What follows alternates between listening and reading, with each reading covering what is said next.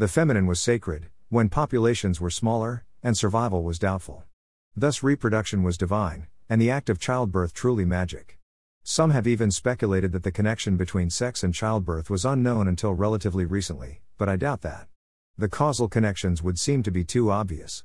Likewise, the mathematical connection between scarcity of life and the sanctity of life is also obvious, not to mention the role of the primitive mother, who could bear only once every 3 years, at most, so as not to be burdened with more than she can physically carry. The psychology implications were secondary, and the rise of patriarchy tentative. The biggest cities seemed to have the loneliest people.